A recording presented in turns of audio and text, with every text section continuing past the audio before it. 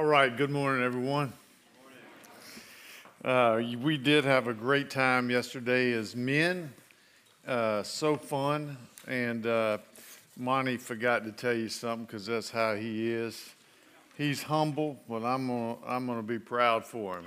Him and Blake were the champions yesterday. How about that? So he is the reigning world champion in cornhole. Nothing like it.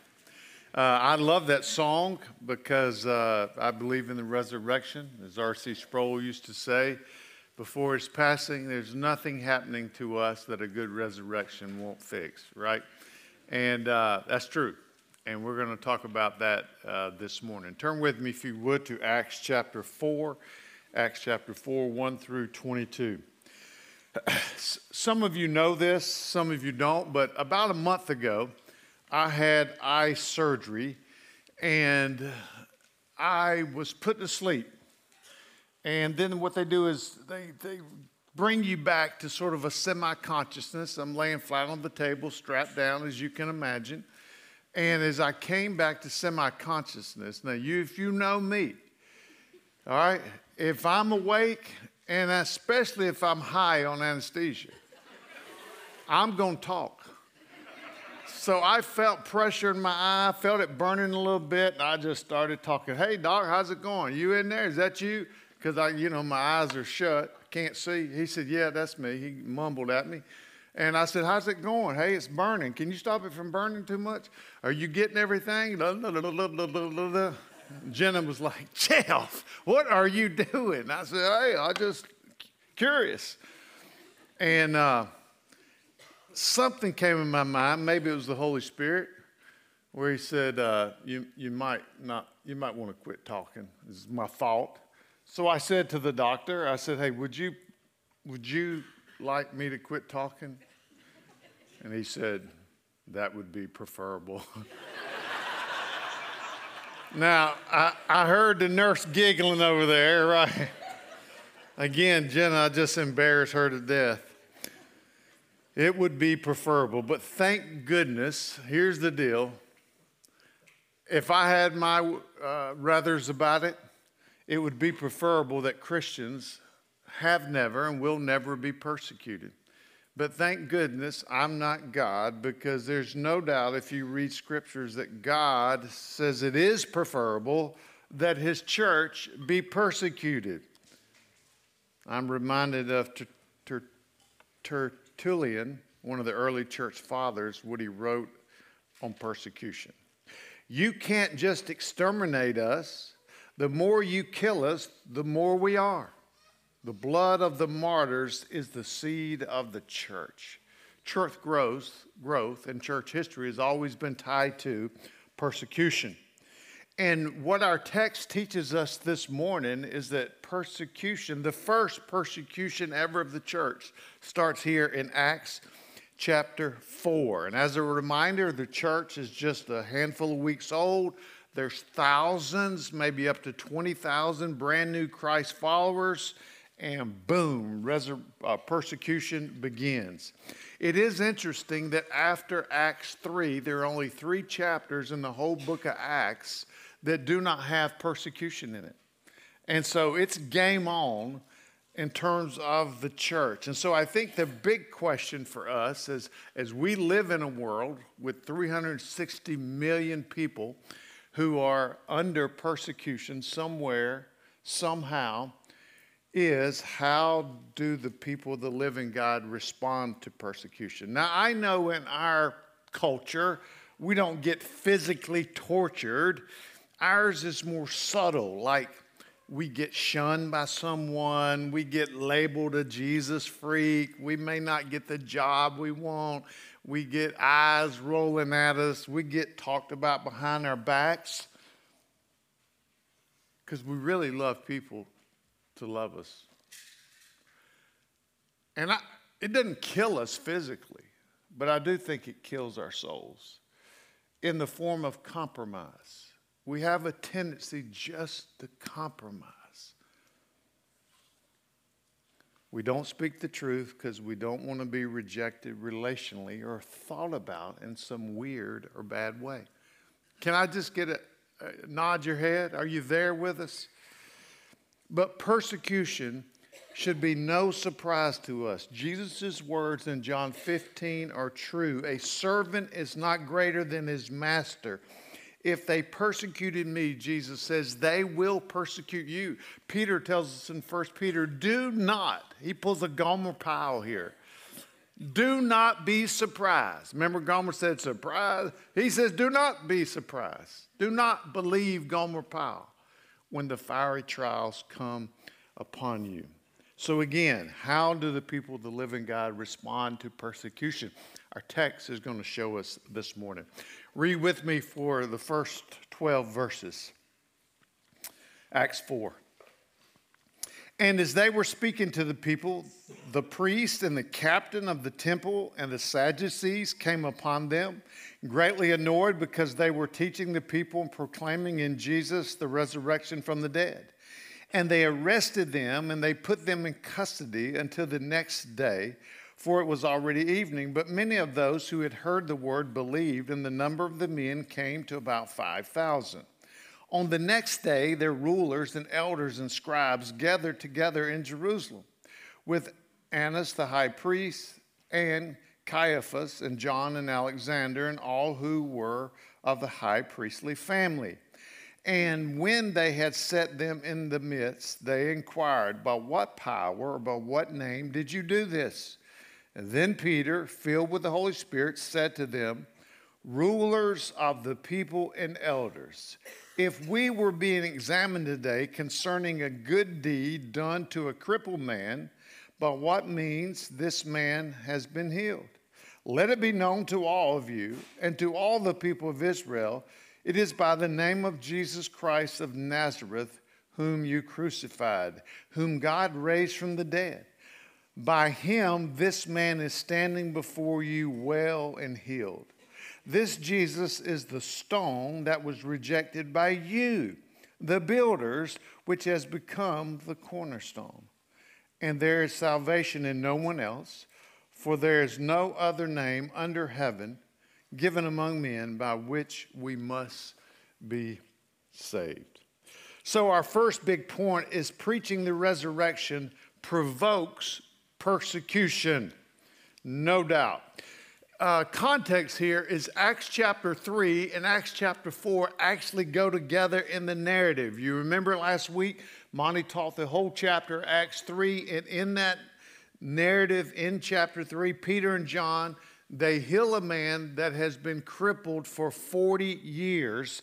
And verses 1 through 4 here in Acts 4 paints this scene for us where Peter and John, they get interrupted, if you were, while they were speaking. And Luke tells us that some folks came on the scene to interrupt them. They said it was the captain, or it tells us the priest, the captain of the temple, and the Sadducees arrive.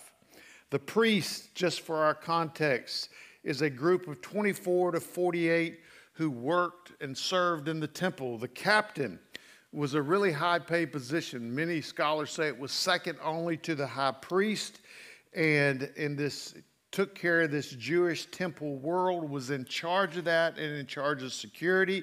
And then you had these fellows called the Sadducees. They were a group, if you would, made up of some political authority in Jerusalem, but also sort of this liberal, supernatural, left wing is what I put, liberal beliefs, because they didn't believe in the resurrection, angels, afterlife, those kind of things. And often people have said the Sadducees don't believe in the resurrection, that's why they're sad, you see. So that's how I can remember who these cats are. They also love to sort of do the bid of Rome, if you would. They were under the jurisdiction of Rome, and they loved to be in good graces with Rome to keep the peace. And it is these folks that came to confront the apostles like there was a fire to put out. Verse 2 tells us they were greatly annoyed because Peter and John were teaching about the resurrection from the dead. It disturbed them, the text tells us, that these common, uneducated, unseminary kind of men are teaching about the resurrection. And yes, the resurrection was theologically offensive to the Sadducees, but it's bigger than that. Context is king. We say it all the time. And no bigger place than in this text right here. You got to know context. Why was it so offensive? Why was it so threatening? Because 7 or so weeks before, these same men were the ones who thought they had already taken care of this resurrection Jesus problem. They were the ones that said Jesus was guilty of blasphemy. They were the ones that had him killed, the same men. They thought Jesus was washed up, but instead he was raised up and he's back. But there's a bigger problem. We got up to 15,000, 20,000 brand new Christians praising Jesus in the temple court. And there's no doubt that these group of men said to themselves, instead of Houston, we have a problem, it is Jerusalem. We have a problem. It was a huge threat to the religious and political system. And then in verse 3 and 4, it tells us they arrest them and put them in jail. But here's what I love about the craftsmanship, if you would, of Luke's writing in verse 4. Because what you would expect to hear after Peter and John got put in jail for healing a man, which is injustice, you would expect the writer to have a broken heart for and empathetic for, oh, poor old Peter and John. And that would be normal and good and right. But here's what Luke communicates in the next verse. He tells us 5,000 men alone. Add a wife and one child, that would make 15,000. 5,000 men alone have come to faith in the Lord Jesus. These 15,000 or so people, Luke is trying to communicate to the readers of this text that the enemies of the gospel tried to stop the gospel. But the gospel swooped down and it will not be stopped. It cannot be stopped. It has never been stopped. That's what Luke speaks of here. You can try, but it won't happen, Luke tells us. And then old Peter and John, we see, are in jail, but the gospel is flourishing. Paul modeled this for us. He tells us in 1 Timothy 2, I, myself, Paul, in prison, suffer in chains, but God's word is not and cannot and will never be chained. It is loose to do its bidding. In verses 5 through 7, we know there's a group of people called in here. In verse 15, it uses the word council, C-O-U-N-C-I-L, not C-A-N-C-E-L, to describe this group of rulers, elders, scribes.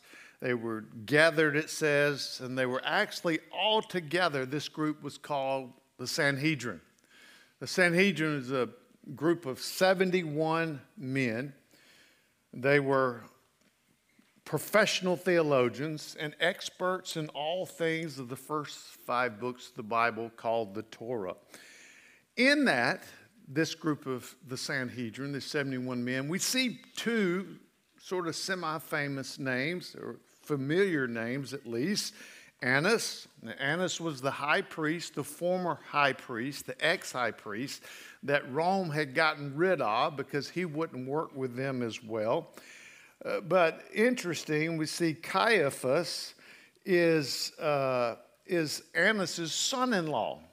And so they took the family guy out, Annas, and the family just replaced him with the son-in-law. Make sure we keep all the ties we need together. We see Caiaphas mentioned several times in the gospel. In Matthew 26, specifically, it says, they led Jesus to Caiaphas, the high priest, and in doing so, he and the other members of this council were interrogating, thank you very much, Jesus before they ultimately killed him. This Supreme Court of the Jews, their minds have to be blown that they are right back where they were 7 years ago. Jesus is still an issue. I tell you what, their minds will be blown. 2,000 years later, he's still an issue. Verse 7, they asked, what power or by what name did you heal this man? You talking about a set for evangelism? They asked, if you can imagine the scene of power and authority and intimidation, they asked as they set up in their elevated chairs, looking down on Peter and John. The big problem is they asked that question, but they have not really thought this line of questioning to the end, because the answer they're going to get is problematic. John Stott puts it this way. He says, memories of the trial of Jesus must have flooded the apostles' minds, thinking, was history going to repeat itself, where they too would be placed in jail and killed? In verses 8 through 10, it tells us Peter was filled with the Holy Spirit, and he sort of asked a rhetorical question back. Are you trying to make us prisoners because we did a good deed, because we healed a man? Shouldn't you be applauding us, is the message there? But then I think he says, Lord, have mercy. Let me have some fun in telling you where we got the power to heal a man that's been crippled for 40 years, in whom you and everybody else in Jerusalem has walked by hundreds of times as he sat at the temple gate. He says, it is by the name of the Lord Jesus, whom you crucified, and then God rose him from the dead. It's amazing to me here how the high and mighty is about to be exposed by the lowly. He's about to be cast down by a man who casts nets for a living in the ocean. Peter's response is not how we typically win friends and influence people, is it not? Well, let's talk about it a little bit there. Religious leaders, we just tamp it down. I think his courage is unbelievable, especially when 7 weeks ago, and we've said this several times, he was denying to a teenage girl that he even knew the man Jesus. It's called gospel transformational change. And I just think it's a great point for us to embrace, to remind ourselves that we can get in gospel conversations with people. We want to have them, we get in them, but instead of telling the truth, and I want to be gracious, I want to be kind, my tone needs to be patient and empathetic, but we can easily make our language this sugary, sweet compromise where we use this tolerant language, this sort of general God talk, and we end up compromising the truth about Jesus and sin and judgment. I know this. Lost folks do not need superficial concepts about God, or as one writer I read this week, he called it a theological chicken coop. They don't need that. I was so encouraged this week. I listened to a girl's testimony, probably 35, 40, just come to Christ a couple years ago. She was living in horrific sin and proud of it. Here's her quote. I get the heart behind the seeker-sensitive movement. I do too. But it's really not helping because we don't cage a lion. We just let the lion loose, and so we let God be God. Because when the truth is preached, the chains that were imprisoning me and my soul started to rattle. And I felt conviction instead of being made comfortable in my sin. There's something that happened in this text I can't prove.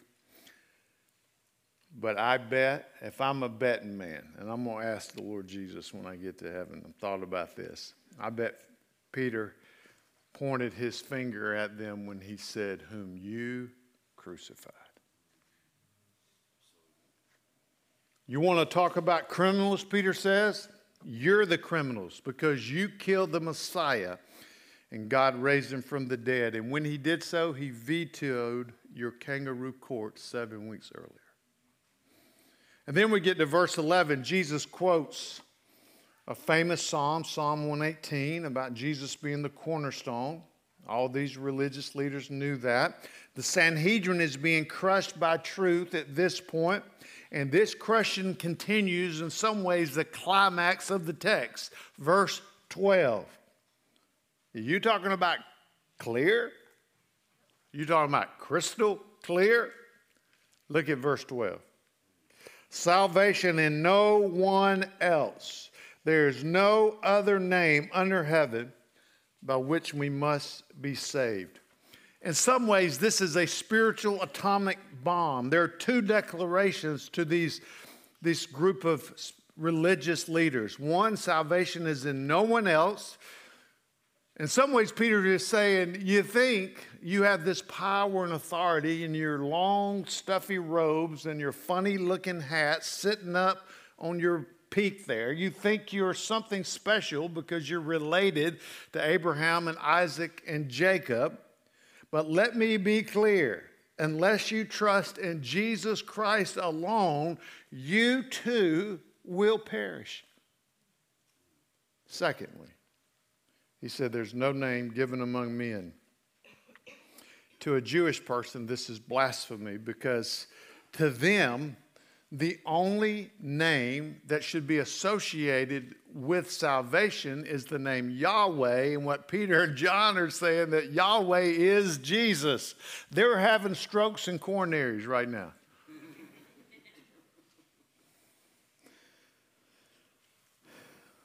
Salvation is exclusively in Jesus. Now, the sad part about that, believe it or not, many churches would say otherwise.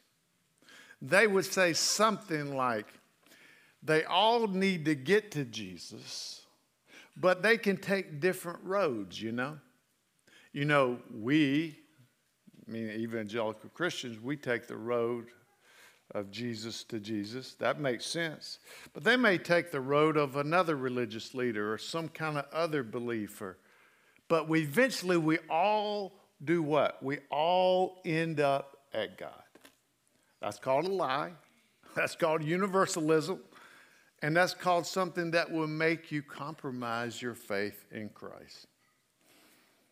So, we have that preaching the resurrection provokes persecution. But then second half of our text, being with Jesus provokes godly courage in persecution. Let's read verses 13 through 16 together.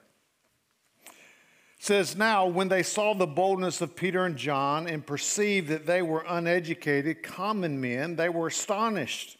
And they recognized that they had been with Jesus. But seeing the man who was healed standing beside them, they had nothing to say in opposition. But when they had commanded them to leave the council, they conferred with one another, saying, what shall we do with these men?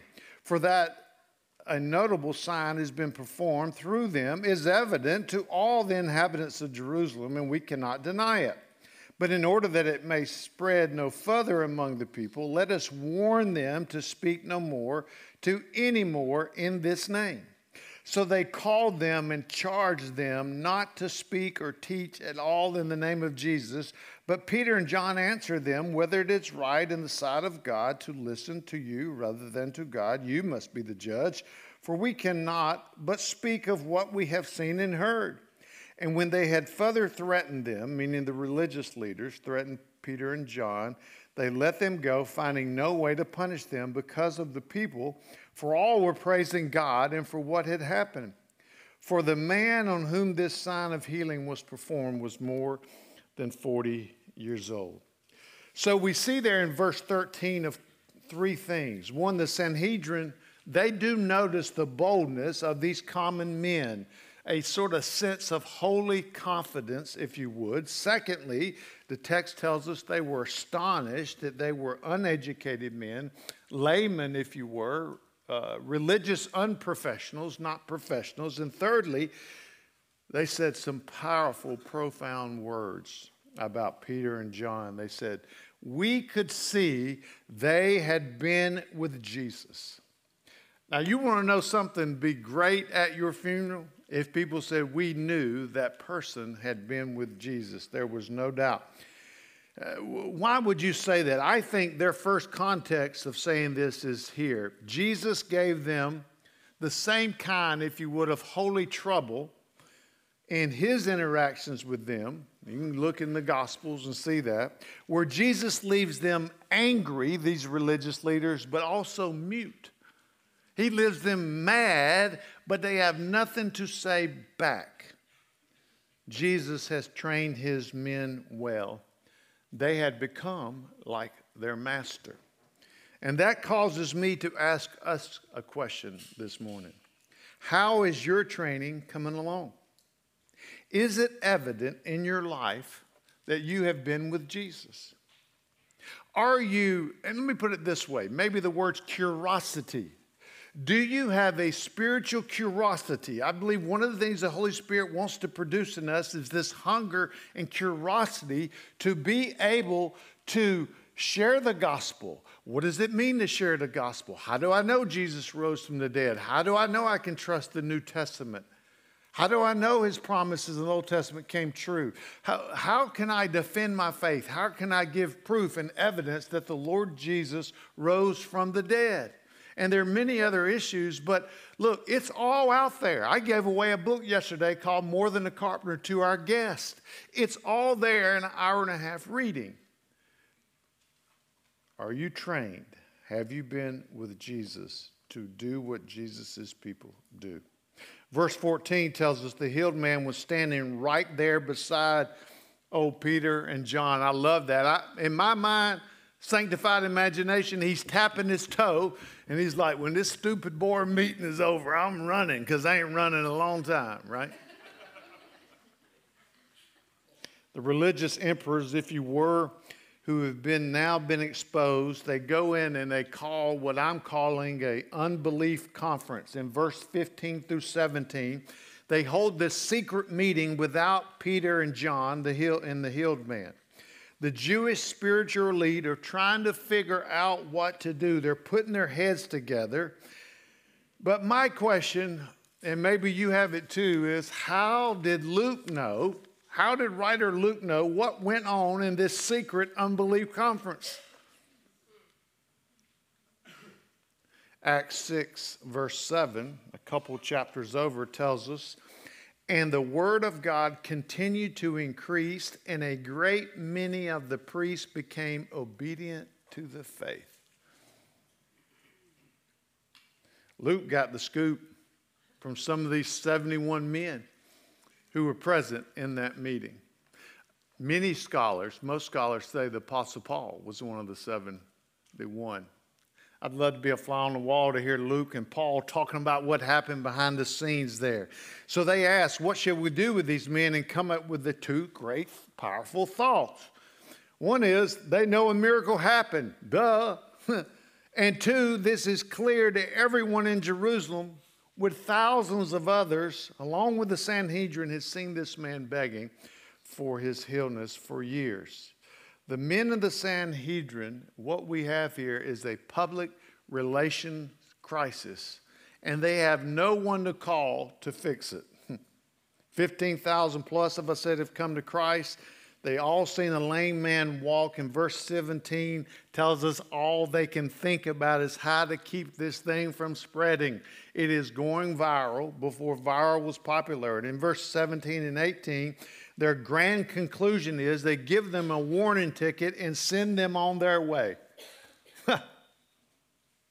F.F. Bruce speaks to this. He says, talking about the religious leaders, they were confused because the accused were popular heroes for healing the town cripple. And they thought this Jesus problem had been solved. They had lost control and did not know what to do. Peter and John's crime, speaking the name of Jesus. I want you to try this at work in the next few weeks. Start off your morning seeing your co-workers have a little generic God conversation. How you like the sunrise? Didn't God create a beautiful world? God is good. Just general God talk. Yeah, you see that red? And then throw the name in Jesus as the only way a person can know God. See what happens. Verse 19 and 20. We cannot stop talking about, they say, what we have seen and heard. We will not keep our mouths shut because what we have seen and heard has taken away our fear of you. It has taken away our fear of men and women who don't like what we say. D.A. Carson puts it this way. He says, as with the prophets of old, God's word was in Paul and John's hearts, and it must come out. And here's the prophet of old that he quotes, Jeremiah 20. But his word is like fire in my belly, burning in my bones, and I'm worn out trying to hold it in. So I ask us as a church this morning, is God's word and truth burning in you and you're worn out from holding it in? Verse 21, they wrap it up. They says, they give them, in some ways, another threat. Don't speak about Jesus. Sort of like telling your kids, if you do that again, I'm going to whoop you.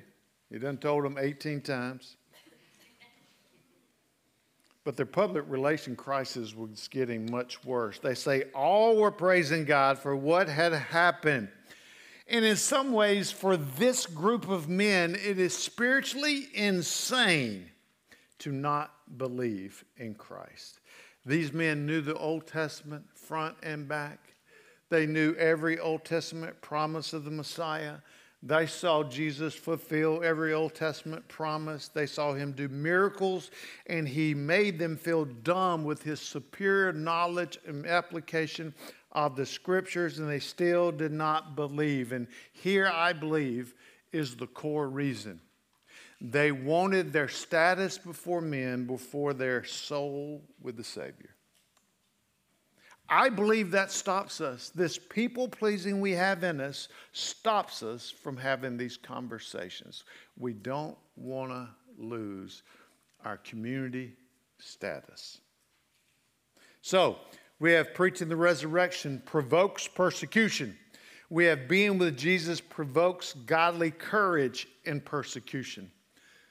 And now we have the implications of that Jesus actually provokes his people to respond to persecution. How do we respond? Whether it be physical, whether it be subtle, whether it be perceived, how do we respond to persecution? First one is, I put in your notes, comply. I don't know if I've ever said the word comply from this platform. But in this case, upside down. Up is down, down is up. Comply, God is at work. What we see in verses 3 through 5 is that Peter and John complied with the persecution. Did you notice there's no resistance, even though they had laid hands on them and put Peter and John in jail and brought them before the Sanhedrin? There's no protest. There's no fighting back. And we know, pre-resurrection, pre-crucifixion, what was Peter doing? Was he complying with the Roman soldier as they arrested Jesus? No, he's ripping his sword and slicing the ears off. He's pulling a Mike Tyson 1.0.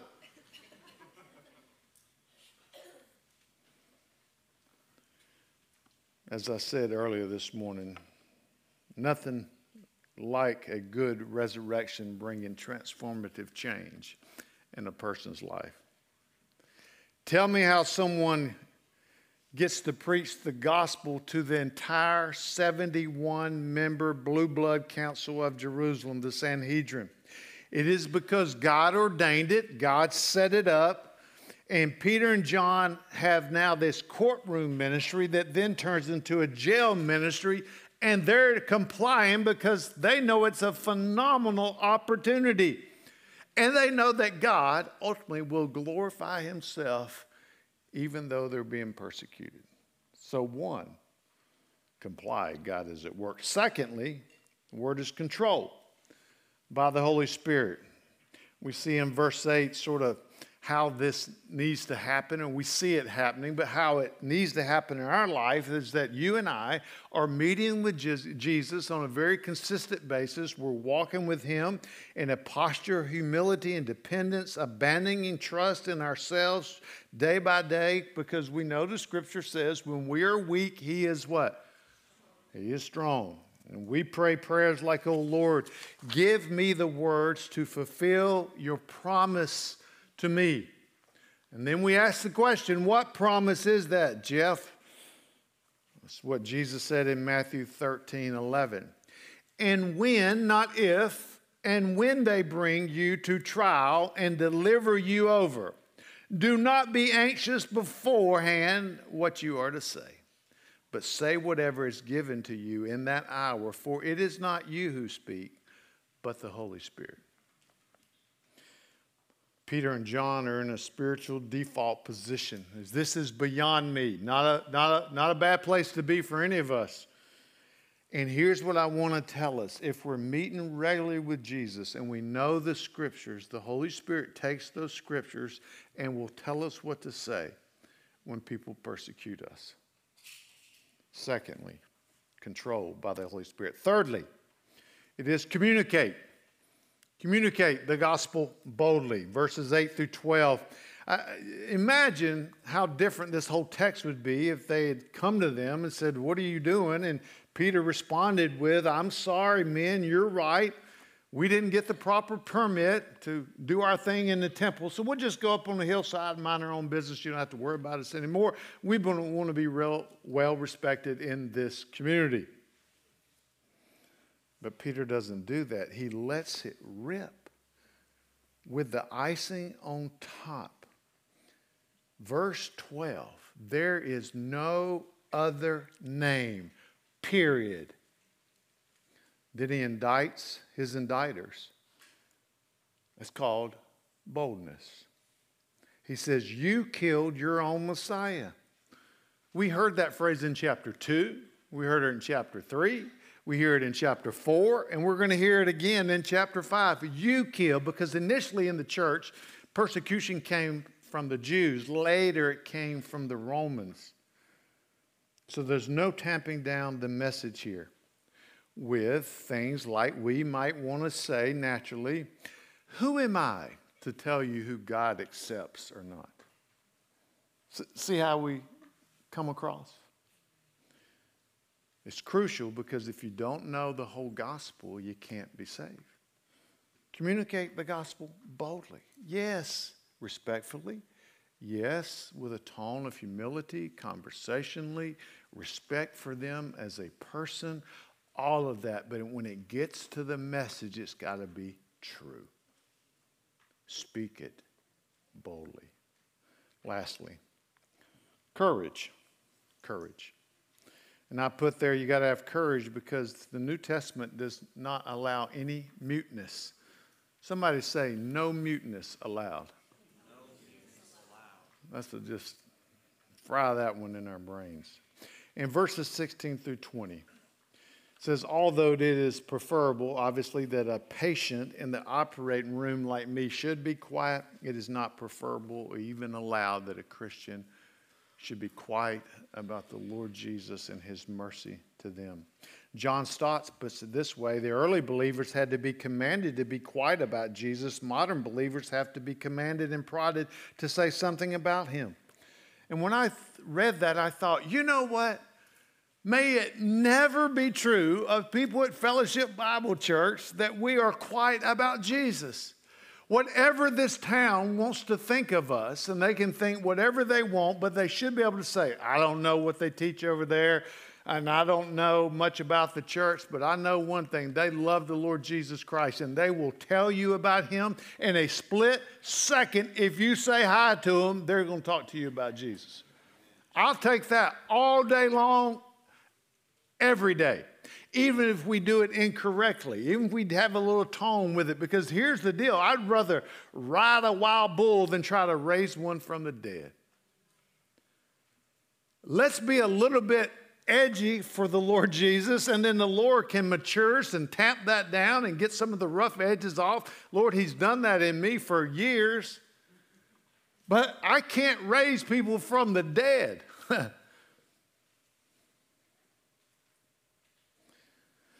Verse 17, you must stop speaking about Jesus. This is the eventual moment in every persecution. Be quiet about Jesus and all will be well. Every martyr came to this moment in their past and will do so in their present. Their persecutors say, denounce Christ or we'll chop your head off. And we say, the Lord Jesus Christ is the only way to God. He is the King of kings and Lord of lords, and I will not speaking of him. Stop speaking of him. Chop away. Chop away. Ignatius, the early church father, said, I am God's wheat. May I be ground by the teeth of the wild beast until I become the fine white bread that belongs to Christ. Oh, folks, we can be so afraid to speak the whole gospel. We can tend to think if I'm just a nice person, people will know I'm a Christian, and then maybe they'll come to Christ. And it's just so light. Look, first, we're not a nice person. And secondly, what they need from us is not this picture from social media that we have it all together. What they need to hear from us is that we are struggling with sin day in and day out, but we don't like it, and we are fighting it. And over time, we are changing. And when we do sin, we own it and apologize. And they're like, I don't meet people like that. We give them the whole truth. And nothing but the truth, that there's no good in us, and everything good in this ultimately comes back to Christ himself. Feel all the feelings you want to feel. Afraid, scared, as my daddy would say. You have all the feelings you want. At the end of the day, you and I are to speak about the Lord Jesus Christ. Take a minute, look at one of those 4 ways to respond to persecution and think about how God may change you in the greatest way in one of those areas.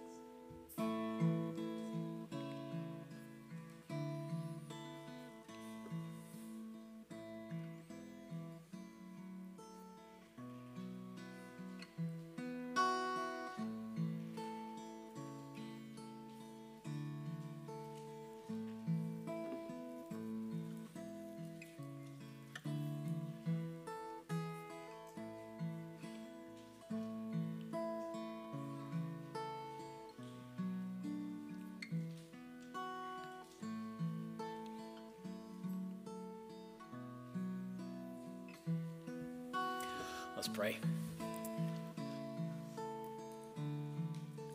Father God, I pray that we would be shaped by our moments with you,